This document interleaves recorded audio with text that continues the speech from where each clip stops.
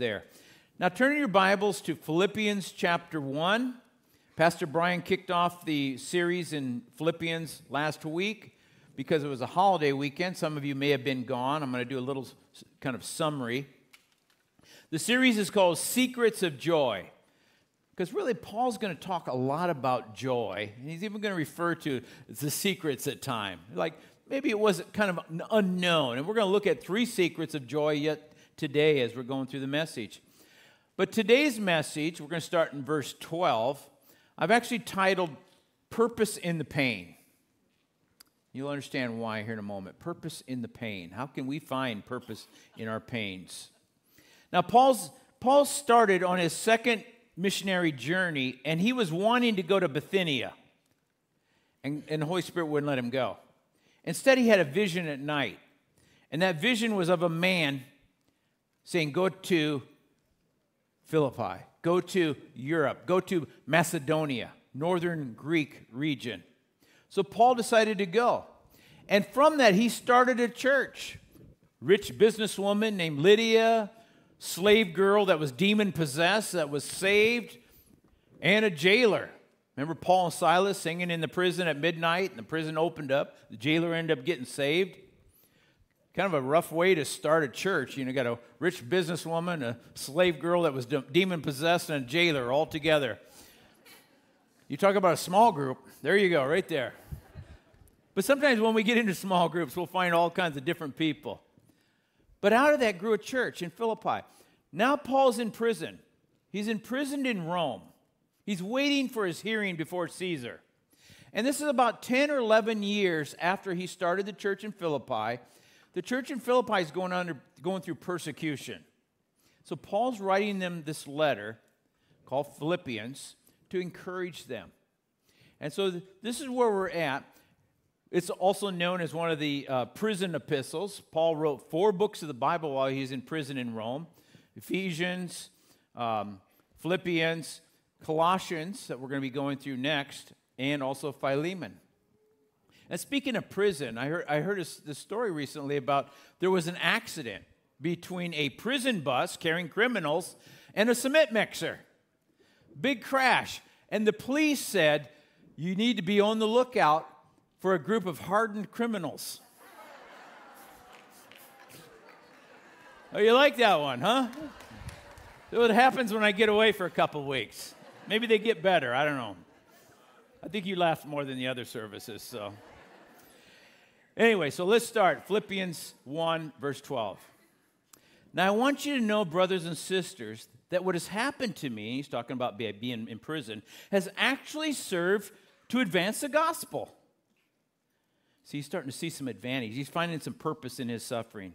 As a result, it's become clear throughout the whole palace guard and to everyone else that I'm in chains for Christ. The palace guard would have been the Praetorium. They were like the imperial guard, and they were chained to Paul. They were taking turns being chained to Paul while he's in prison. And you know what that meant? If they were chained to Paul, what were they going to hear? They were going to hear the gospel. And it sounds like many of them got saved. I mean, you talk about a captive audience. Paul had their attention. They weren't going anywhere. And we know at the end of the book, he's actually going to say there's people here from Caesar's Palace, not the casino. Oh, well, you know what I'm talking about. From the palace guard who were actually giving greetings. So they were probably getting saved. So Paul's making the best use of this time. You don't see him having a pity party. Now, how would you be if you were imprisoned unjustly? Some of you are going through suffering right now unjustly. You didn't cause it. Somebody is making your life really, really hard. Somebody's saying stuff about you. It's unjust. How do you handle that? I think we're going to learn some great lessons from Paul because that's what's happened to him. And so as we keep reading here, he says, verse 13, as a result, it's become clear to the whole palace guard and everyone else that I'm in chains for Christ. He wasn't in chains because of being a criminal. It was actually for Christ. And it says, because of my chains, most of the brothers and sisters have become confident in the Lord and dare all the more to proclaim the gospel without fear. See, Paul recognizes I've found a couple good things happening through my imprisonment. First of all, the gospel spreading. You can't chain the gospel, can you? So the gospel spreading. Also, the other Christians who are there are becoming more bold. They're sharing the gospel without fear. Why?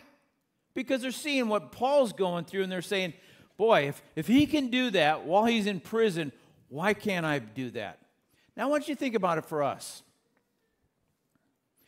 What if all of a sudden we started going through intense persecution, and I believe it's very possible it could happen someday. It's happening throughout the world. What if we start going through great persecution for the sake of Jesus, the gospel? I'm sure some people will be like, well, we're just going to go into hiding.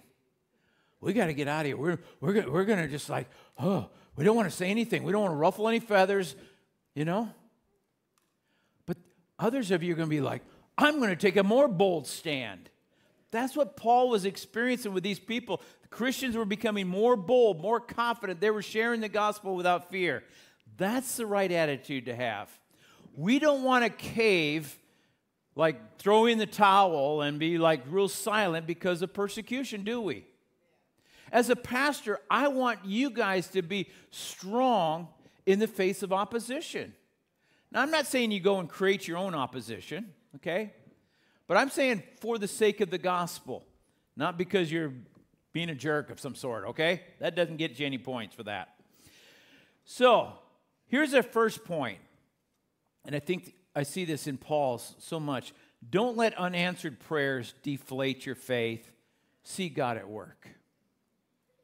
Don't let unanswered prayers deflate your faith. Like, oh, man, I've been praying for this. I've been praying for being released from prison. It's just not happening. Oh, my faith is just going down. You know what Paul did instead? He said, like, working God work in this situation. I'll give you an example. A good friend of mine, he's been with me, him and his wife, on many mission trips. They're going with us to Guatemala in November. He and his wife were visiting family on the other coast of Florida. He had a medical emergency, and he ended up spending a lot of time in the hospital as a result of this medical emergency. And he's much better now. In fact, he's going with us, like I said, in November. But he was here recently, and I was talking to him and his wife said, and I know he wouldn't say it because he's a humble guy, but his wife told me, he said, he led 20 people to Christ while he was in the hospital. 20 people to Christ while he's in the hospital. And then she said, he even led the person that was in the back of the ambulance with him to Christ. I mean, you talk about finding purpose in the pain, looking for how can God work in this situation. I have another friend who was in the first service today. He'd been in the hospital so many times. I've gone and visited him, and every time he goes, it's like, it's a mission trip. I'm going there. I don't know how God's going to connect me with this person or that person. See, that's what we need to do. When we go through difficult times in life, how can we find God at work? You know, sometimes you're like, oh, I'm praying for this. I pray for this. Oh, and then this didn't happen the way I prayed. Don't let it deflate your faith. See God at work. And here's the next point. They're going to come kind of quickly here for a moment. A measure of our character is how we act when things don't go our way. Let that one sink in for a little bit. How do you act when things don't go your way? And it can be on very basic things. I was waiting for that parking spot, and somebody pulled in right in front of me. Somebody cut me off. Somebody didn't use their turning signal. And I was waiting, and then they turned. That's the type of stuff sometimes it can just set people off. How do you act when things don't go your way? It's really a measure of our character. And I've been walking with the Lord now for 42 years. I'm not where I'm supposed to be. Hey, none of us have arrived, right? But I know one thing. I'm not where I used to be. I think about some of those early days, and I'm glad I'm not there. Christ has a way of changing us if we let him. But we can resist it too. God is at work in each and every one of your lives. We just sang about making room for God. Have your way. Do you? Is it a nice song, or is it really a prayer of ours? God wants to work in our lives. We see this in Paul's life. I'm sure the Philippians were thinking, Paul, it doesn't make any sense. You were in a prison here in Philippi with Silas. You sang some songs at midnight. The prison doors opened up. Why doesn't that happen in Rome? See, sometimes we can put God in some type of box, like a formula, like, well, it happened this way. It should always happen this way. God doesn't have to act that way. Oftentimes when you see the healings of Jesus, he would heal people and he used different methods. And he didn't heal every person. We were in Israel, we were at the pool of Bethesda where he healed one man, one paralytic man at that pool of Bethesda. But the whole place would have been full of people, and he only picked one person to heal that day. I don't understand why some people aren't healed. I still pray for the sick. I still believe in faith. So Paul, you see him very active, sharing his faith, and others were stepping in. And here's our next point. Our goal as Christ followers, our goal is not to avoid suffering, but use it for God's glory. How can what you're going through, that difficulty that you're facing right now, maybe it's at work, maybe it's with a neighbor, maybe it's with a family member, how can you use that difficulty for God's glory? Our goal is not to avoid all type of suffering. If that's the case, we're going to go live off the grid. We're going to move to the mountains, and we're going to grow our own food, and we're going to try to cut ourselves from all people. And you know what? You can still get sick. There's nothing foolproof. But here's where I found it. It's a little silly type of thing. But today, I know there's many, what I'm going to call bubble wrap Christians. A bubble wrap Christian, they're doing everything possible to avoid any type of potential suffering, and they're very restricted. They're very limited, but they're protected in some way. I'll give you an example of when I was telling people we were going to Israel, taking a group of people to Israel. What? Israel? That's dangerous. You can't go there. I had family members say that. Let me tell you what's dangerous. I-95. That's what's dangerous. You know what? You can't put bubble wrap all around you and live this protected life like nothing's ever going to happen. It's restrictive. It's not the way God's meant us to live. He wants us free. He who the Son sets free is free indeed. Am I right? I know there's some kids that are going to want to come up here at the end and pop those buttons. If not, I will. So let's keep reading. Verse 15. It is true. See, Paul's connecting this with the people that became really bold and started sharing their faith. He says, it is true that some preach Christ out of envy and rivalry, but others out of goodwill. The latter do it out of love, knowing that I'm put here for the defense of the gospel, but the former preach Christ out of selfish ambition, not sincerely, supposing that they can stir up trouble for me while I'm in chains. I love Paul's attitude, this next verse. But what does it matter? I don't know how you would be if people are doing things in a wrong way, but I think it's a challenge to all of us. What does it matter? He says, the important thing is that in every way, whether from false motives or true, Christ is preached. And because of this, I rejoice, he says. Rejoice is an expression of joy. He's got joy and it's coming out. And he says, yes, and I will continue to rejoice. For I know that through your prayers and God's provision of the Spirit of Jesus Christ, what has happened to me will turn out for my deliverance. See, he had faith even in what he was going through. Now, I think this is good to stop and talk for a moment.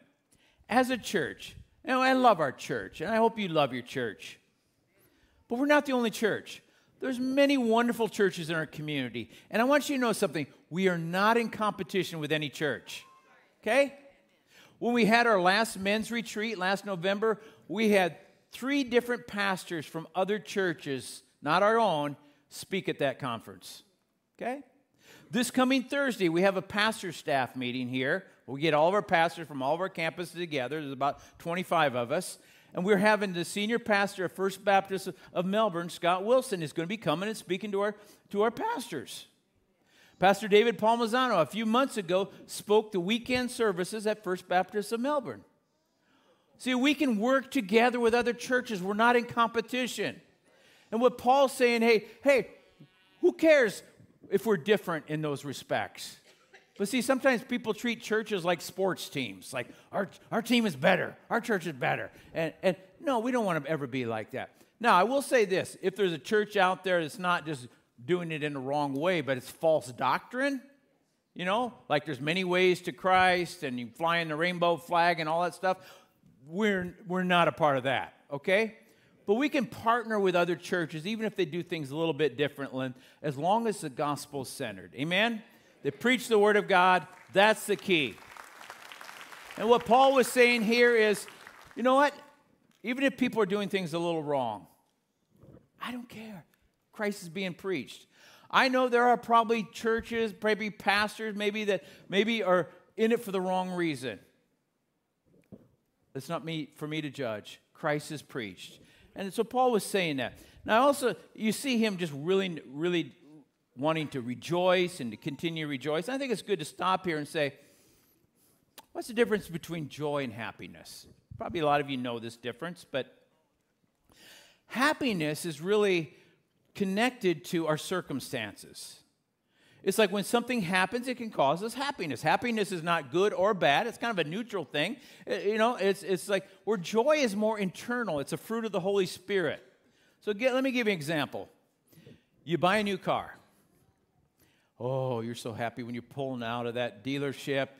It's all shined up for you. Even the tires are nice and shined up. You're driving out, and you look at, like, everybody that on the road, they're all looking at you. At least that's what you think. Oh, look at them driving that new car. Probably have to have your windows down so they can see you, right? Get that new car smell. Oh, I'm just so happy. And then you thought, well, I got to get some food, so I'm going to go and pull it into Publix. I'm going to park. I'm going to go in, and you come out, and there's a cart that hit your car. It put a scratch in it. I actually know a family member that happened. Now you're not happy anymore. Now you're upset. Why did that cart have to put a scratch in my brand new car? So I know some of you try to prevent, so you're parked way a long ways away from all the other cars. Keeps that from happening. But that's happiness. Happiness goes up, goes down, depending on circumstances.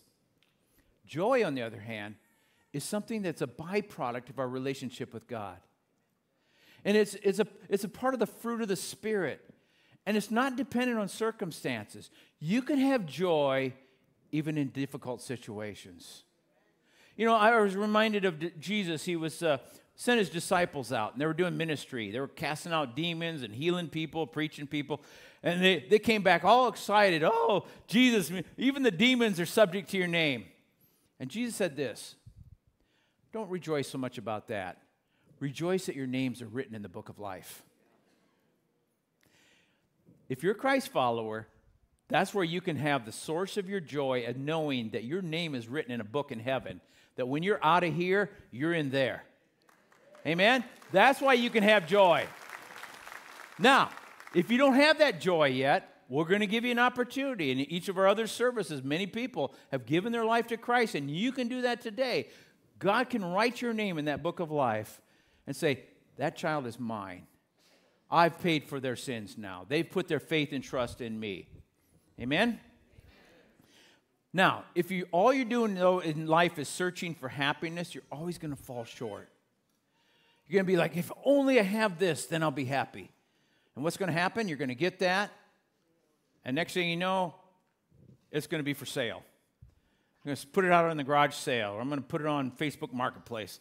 Boy, at one time I thought that was going to make me happy. I'll give you a personal example. When we lived in Iowa, I don't know that I was all that happy. And part of it was I was kind of running from the call of God in my life, but that's a whole other story. I've talked about that. But there was a long period of time when we were praying about Florida, and I really thought this. I was like, man, if I could live in a warm climate. Iowa's very cold. It's got a long winter. Some of you have been up north, you know. If I could have a swimming pool, ooh, wouldn't that be great? Nobody in Iowa had swimming pools. And if I could live on a body of water, like a little lake or something, oh, I would be set. And you know what God did? He moved us to Florida in the year 2000, got a house on a little lake with a swimming pool. And about 2 or 3 weeks after we moved, I remember one evening clearly getting so down that I was practically in tears. It was almost like a brokenness that was going through me. Because you know what I realized? God was so gracious to give me everything I longed for, and I still didn't have the satisfaction that comes from my relationship with Christ, that needed to come from following Christ. Some of you are thinking, if only I have this, if only I have that, then I'm going to be made, then I'm going to be happy. You're probably going to get it at some point in time, and you're going to realize you're still going to have that same emptiness. That can only be filled with a relationship with Jesus Christ. Am I right? Now, it doesn't mean you can't enjoy great things, and we use our swimming pool, and the grandkids enjoy it, and I enjoy it. But that's not what my drive in life is. At least it shouldn't be. Let's talk about the joy of Jesus. Look at the passages on the screen. John 15:11. Jesus said this, I've told you this, that my joy, in other words, the joy of Jesus, may be in you. That's where he wants his joy to be. And that your joy may be complete. He wants our life to be full of his joy. In the prayer that he's praying to the Father for his disciples in John 17, he says, I'm coming to you now, but I say these things while I'm still in the world so that they, really talking about all of us as disciples, may have the full measure of my joy within them. There's two real important things you can see. It's his joy, and he wants it to be in us. Am I right? Makes it very clear. So what is the joy of Jesus? I tried to simplify. I really meditated on what is that joy of Jesus. And you look at that statement at the bottom. The joy of Jesus for all of us is that God loves me, lives in me, and I trust his control. Now, I'm guessing that most of you can say the first two parts. That you know that God loves you, and you know that he lives in you through the Holy Spirit. But do you trust his control? Do you really trust that he knows what's best for you? Do you give him the remote control, so to speak, of your life and say, God, you're complete control? That's where real joy comes from, when we have that kind of trust relationship with him, that he's in control, I'm not. I'm still learning. I'm still trying to get there. I'm not 100% in this. I'm a lot better than I used to be. But that's where the joy that I think what Paul's talking about, he can have no matter what's happening. Let's keep going. Verse 20. So I eagerly expect and hope that I will in no way be ashamed, but will have sufficient courage so that now as always, Christ will be exalted in my body, whether by life or by death. See what Paul's saying there? I don't want to be ashamed. I don't want to miss out. I don't want to do things wrong. Whether I live or die, I want Christ exalted, glorified in the way I live and the way I die. Do you know we can die in the right way too? We can go out like breaking the tape, so to speak, of running our race for God. He said, I don't want to be ashamed. I want to. And then this next verse is like a refrigerator verse. Probably some of you, it might be a life verse for you. Verse 21. For to me, in other words, Paul's saying, as far as I'm concerned, to live is Christ and to die is gain. How many of you are true Christ followers? Just raise your hand up. You're a true Christ follower. Do you know what you can say? That death is a gain. Am I right? Because where are we going? We're going to heaven, right? Death is truly a gain if you're a Christ follower. But I don't believe every Christian can say the first part, to live as Christ.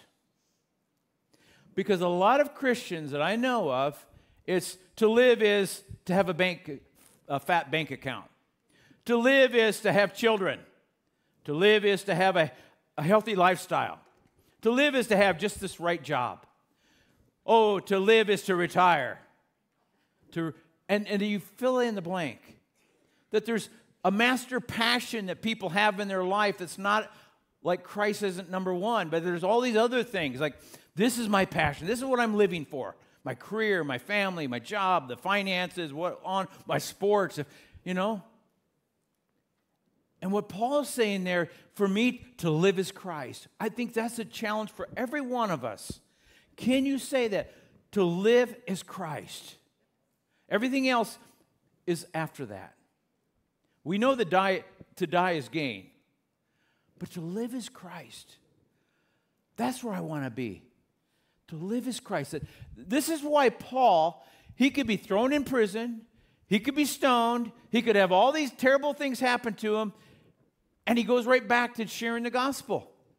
It doesn't stop him. I mean, what would we do if we were persecuted? Well, I'm going to be out of here. I'm done. Don't want anybody to know. Not Paul. See, Paul knew that death was probably a real gain from his experience.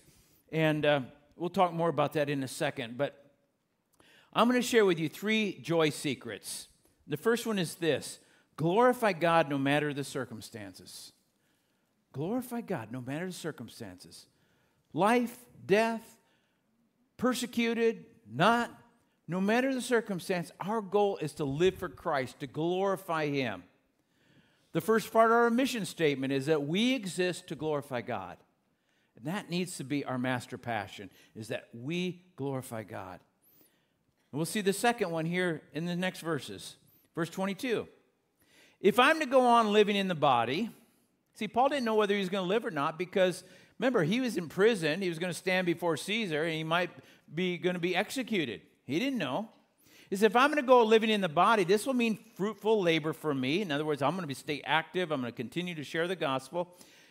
Yet what shall I choose? I don't know. I'm torn between the two. I desire to depart and be with Christ. Now, I think that's real important. It's not I just depart and go to heaven. Why was heaven appealing? It's to be with Christ. That's why it should be appealing to us. It isn't so that we don't have to work anymore, so we don't have to pay any more bills, so we can eat without gaining weight. It's to be with Christ. So Paul says this: I desire to depart and be with Christ, which is better by far. There's no comparison between heaven and earth.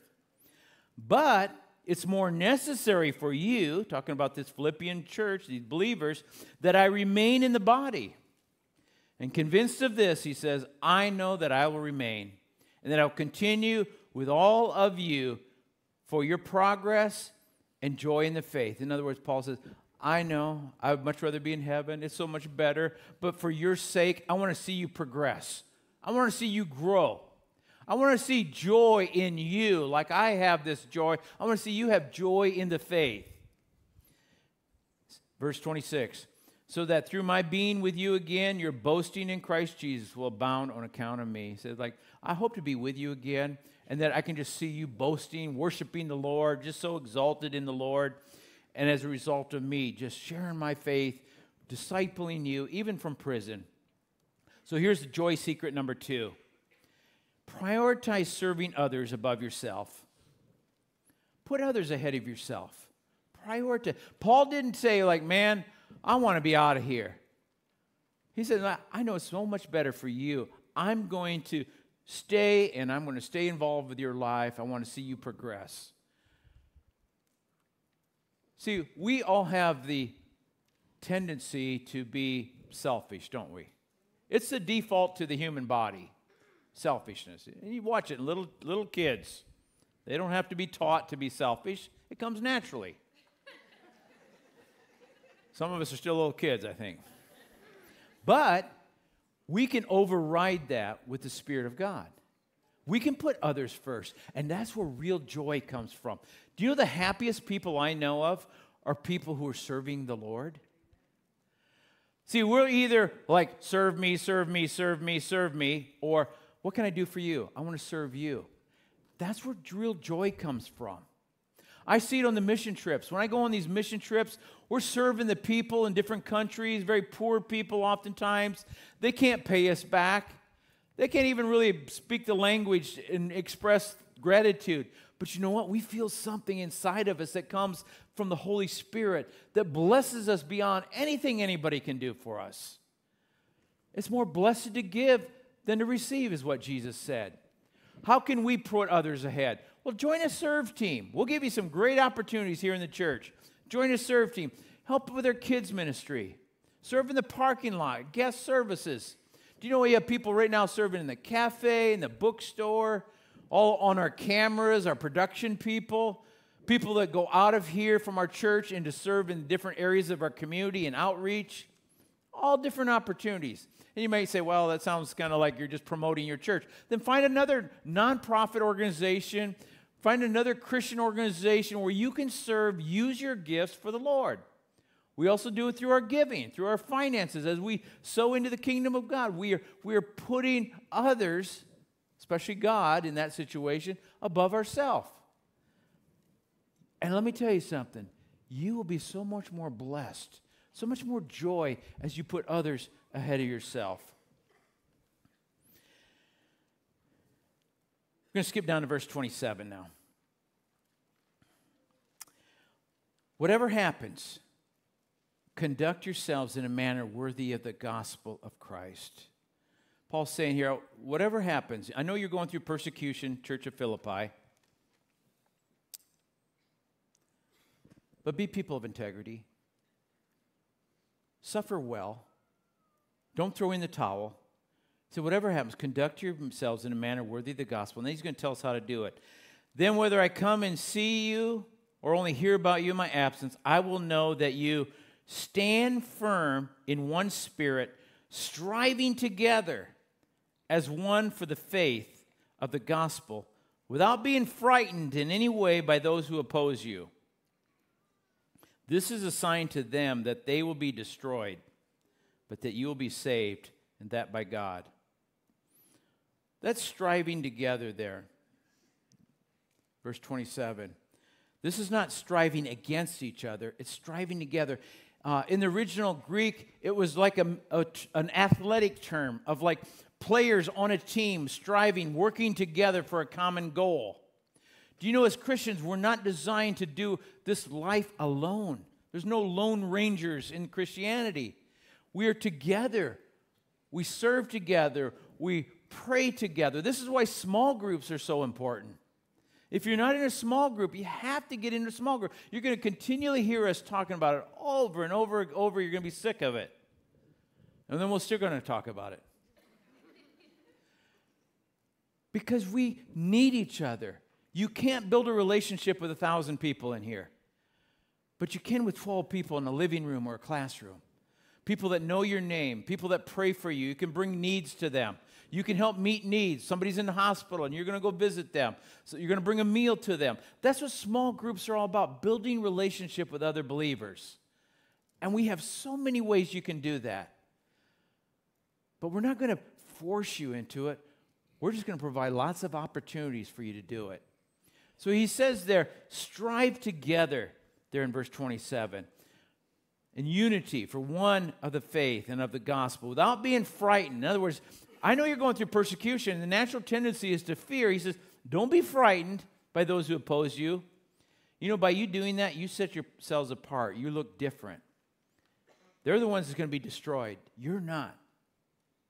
It says, this has been granted to you on behalf of Christ, not only to believe in him. Oh, why does this last part have to be in there? But also to suffer for him. We all want to believe in him, right? But none of us want to suffer for him. But it's a part of life. We live in a fallen world. There's demonic influences here. We will suffer. It says that you will also suffer for him, since you're going through the same struggle you saw I had, and now still, and hear that I still have. Paul's saying, I'm not making light of it. There is tribulation here on this earth. There is problems. When I think of suffering, I think of so much of Job. If you read the book of Job, it's kind of an interesting book. Chapter 1, you see Satan attack Job. God pulled his hand of blessing from Job, only certain areas, but you see Satan take away his family, his livelihood, his health. And then you have these two things going on through the whole book of Job. Job's crying out like, God, why am I suffering? I didn't do anything wrong. And then he has these friends come. Well, Job, you must be doing something wrong. You're suffering. Both of those statements were incorrect. We will suffer as a result of just being on this earth. So remember, the whole thing is, how can we find purpose in it? How can we use it for God's glory? How can we shine brighter in the face of darkness? And if you can learn this, you're going to set yourselves apart from other people. People are going to say, I don't know if I believe exactly what you believe, but I want what you have. I remember my wife and I praying for my sister and her family for many years. They'd come and visit, invite them to church, and they weren't interested. And years later, they came to Christ. And I still remember them saying, all that time, we were watching your life. We were studying you. And we realized you had something we didn't have. Do you know people were studying your life? Unbelievers in your family, maybe co-workers, neighbors, schoolmates, people watching your life. And when everything's going great, the believer and the non-believer look alike, don't they? There's no real difference when everything's going great. But what about when there's suffering? What about when there's difficulty? That's where we shine. That's where we have something different, because we pull from the Spirit of God and we have a joy in the midst of that storm. A non-believer doesn't have that. And I think maybe that might be a part of the reason why God at times will allow us to go through some suffering. And He'll bring us through it. And when we get on the other side of it, we will be stronger and better as a result of it. But there's also a ripple effect of other people, other situations. You know, heaven's going to be very interesting. When we get to heaven someday, I think we're going to see like, oh, I went through this. I thought that was such a terrible thing. But now I see how God used that in so many other ways. Remember, find purpose in that situation. The last passage I want to... Oh, I don't know if I did joy. Did I do joy secret number 3? Okay, here it is. Stand firm with others in faith and unity. Team Jesus wins. Team Jesus wins. Amen? You may have your favorite sports team that's playing today, but I know one thing. Team Jesus wins. But we do this together. We stand firm in the faith and unity. As I get ready to wrap this up, I'm going to close with Hebrews 12, 1 and 2 on the screen. Because you're going to see the suffering of Jesus and the joy that He had. It starts this in verse 1 saying, therefore, since we're surrounded by such a great cloud of witnesses, that cloud of witnesses really of all those people in chapter 11 prior that were people of faith, that were persecuted, they went through all these difficulties, they stood, whether they lived or not, they stood for the Lord. He said, we have these cloud of witnesses. So then the message is to us, let us throw off everything that hinders. See, there's things that hinder us in our walk with Christ, and the sin that so easily entangles, and let us run with perseverance. In other words, we're not going to give up. We're going to stand firm. Let us run the race marked out for us. And how do we do that? Fixing our eyes on Jesus, the pioneer and perfecter of faith. We fix our eyes on Jesus. He is the perfecter. He is the finisher of our faith. He is the author of our faith. But then look at the next part is, for the joy set before Him. This is Jesus now. The joy set before Jesus. He endured the cross. Would you say there was suffering there? He endured the cross, scorning its shame, and sat down at the right hand of the throne of God. What was the joy set before Jesus? You can raise your hand up. You are the joy that was set before Him. See, Jesus knew the only way to reconcile sinful people to a holy God was for me to come to this earth as God in human flesh, live a sinless life, and go to the cross to pay the penalty, even though there was a tremendous amount of suffering and tremendous amount of shame that He had to endure, but He did it for the joy that was set before Him, and that's for us. He found purpose in His pain. Am I right? and it was you and me. And what Jesus is saying here in his word is that now I want you to throw off those things that are hindering you, those sins that are entangling you, and run that race. Keep your eyes on Jesus. Amen? Let's go to the Lord in prayer. Father, as we wrap this message up, Lord, there are so many great principles in your word here. First of all, I pray for all those who are suffering unjustly. Right now, they're going through some form of suffering, and it's not their fault. But help them, Lord God, find you at work. Help them to find some purpose in their pain. Lord, I know that there are some who they're dealing with persecution, people that are making their life miserable. And I pray, Lord God, that they would forgive, that they would turn it over to you. Help them out, Lord. I pray, Lord, for those who just lack joy right now. Maybe they're seeking it in the wrong place. They're waiting for someone to serve them instead of someone that they can serve. I pray, Lord God, that you would build us up and put your joy in us. And let that joy be complete. The joy of Jesus, that you're in control of our life, that we know that you love us, that you live in us, and we trust you that you are in control. Lord, remind all of us that we are on the winning team, that Team Jesus wins. But we are to do this life together, standing strong, striving together in unity. And while heads are bowed and eyes are closed, I know there's a number of you that are not yet on Team Jesus. You're living for yourself. You don't have joy. You know you're empty inside, but you want it. You want that relationship with God. You know it comes from God, but you've had such a hard time. You've listened to the enemy's lies, or you've gotten off track. Maybe you walked with the Lord at one time, and then somehow you got distracted. The sin so easily entangles, as we just read. But you want to give your life to Christ. In a moment, we are going to stand and sing. And I just really feel, I didn't do this in the other services, but I really feel so strong in my spirit that I'm supposed to do this right now. I'm going to be standing right down here. And while we're singing, if you want to give your life to Christ or make a recommitment to Christ, I know it's a bold step, but Jesus hung on a cross boldly for you and me. And I'm just going to ask that you would come out of your seats and come and stand down here. We're going to pray. And you're going to hear people cheering and clapping because they're going to be so excited and happy for the decision that you're making. That you're taking that decision. You're going to decide, I'm going to follow Jesus no matter what. And let me tell you, that's where real joy comes from. And you're going to experience it. You're going to feel the Lord move. So would you stand with me?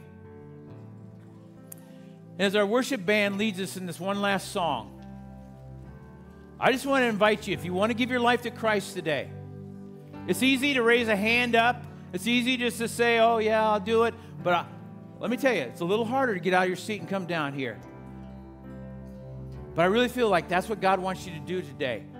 Just like people took a step at baptism, this is another step of saying, I decided I'm going to follow Jesus. So let's sing. Please come if this is you today. You know the Holy Spirit speaking to you. This is my desire to honor you, Lord, with all my heart. I worship you.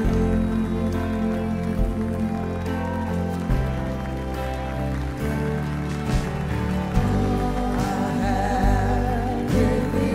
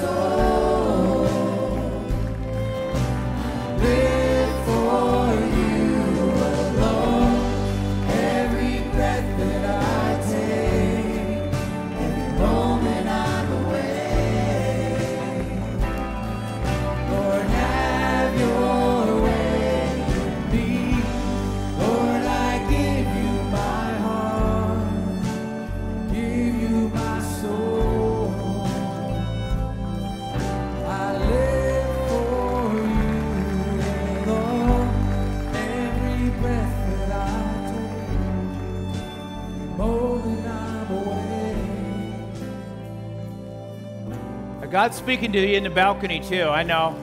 If you're up in the balcony, you can make your way on down these set of stairs. We'll wait. If you're here with someone and you want them to come down with you, that's perfectly fine. Just that person that you're with said, would you come down with me? It happens all the time. It's tremendous to see the Spirit of God working right now with these individuals, right?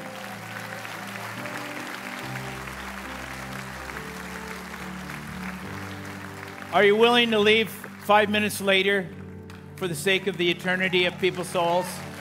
Amen? Now, some of you, I know your palms are sweaty. You're like, oh, man, I know I'm supposed to be down there, but it's just too hard. You're amongst friends. If you can't take a stand for God in here, where can you take a stand for God? You are amongst friends, and you know what? The rest of us, we've done this at one time in our lives, and it changed everything. So I just want to encourage you to come, and we're going to pray here in a moment with these individuals.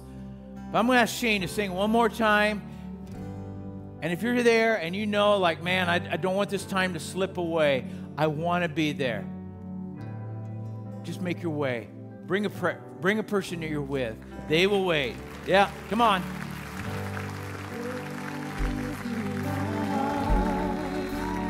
Give you my soul. I live for you alone. Every breath that I take, every moment I'm awake. Lord, have your way.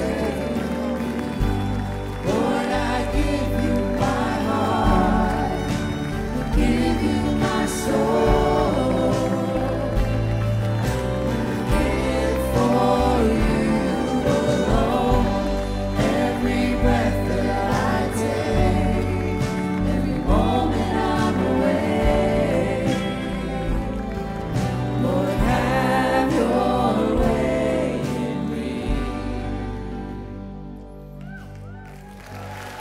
Praise the Lord. Every one of you that are down here, there may be a couple of you that are here with a friend. But let me tell you something. You're not joining the church. We don't even have membership here. Okay? What you are joining is the family of God. And that's universal. And I'm going to lead you guys in a prayer. And then we're going to have some people come around you, and they're going to just love up on you. We may need a few extra people. If you're one of our spiritual leaders here in the church, you've just been commissioned to come down and talk to these people, okay? Because we need some people. I don't know how many people are here, but there's at least over 24 of you. And so let's pray, okay? And I'm just going to lead you in this prayer. And here's what I'm going to have you do, since there's so many of you. Repeat it out loud, okay? Heavenly Father, I know I'm a sinner. But I know Jesus came to this earth. Come on, pray it real loud. I know Jesus came to this earth. He died on the cross for all of my sins. And he rose from the third day. Please forgive me of all my sin. I commit my life to Christ. Send your Holy Spirit to come live in me. As I follow you from this day forward, in Jesus' name, amen. Awesome job, awesome job, awesome job. Now, let me just tell you this. If you truly meant it, you meant it from your heart, guess what's happening in heaven right now? God's written your name in a book of life, and there's a celebration amongst the angels. Amen? The angels celebrate. The Bible says when one person repents of their sin, there's a celebration in heaven. I can't tell you how many celebrations are happening right now. So awesome job. For all the rest of you, if you have a loved one that's here, if you could just hold on for a little moment as we just get a chance to talk and pray with these. As you're making your way out, if you are new to the church, by the way, welcome. We have our Connect Circle out in the Commons. Just make your way out there. We will have our offering boxes out there for giving your tithes and offerings. And I just blown away with what the Lord is doing. Amen. Praise the Lord. Remember, if you signed up for Pizza with the Pastor, if you can make your way on up to Pizza with the Pastor, that would be great. God bless you all.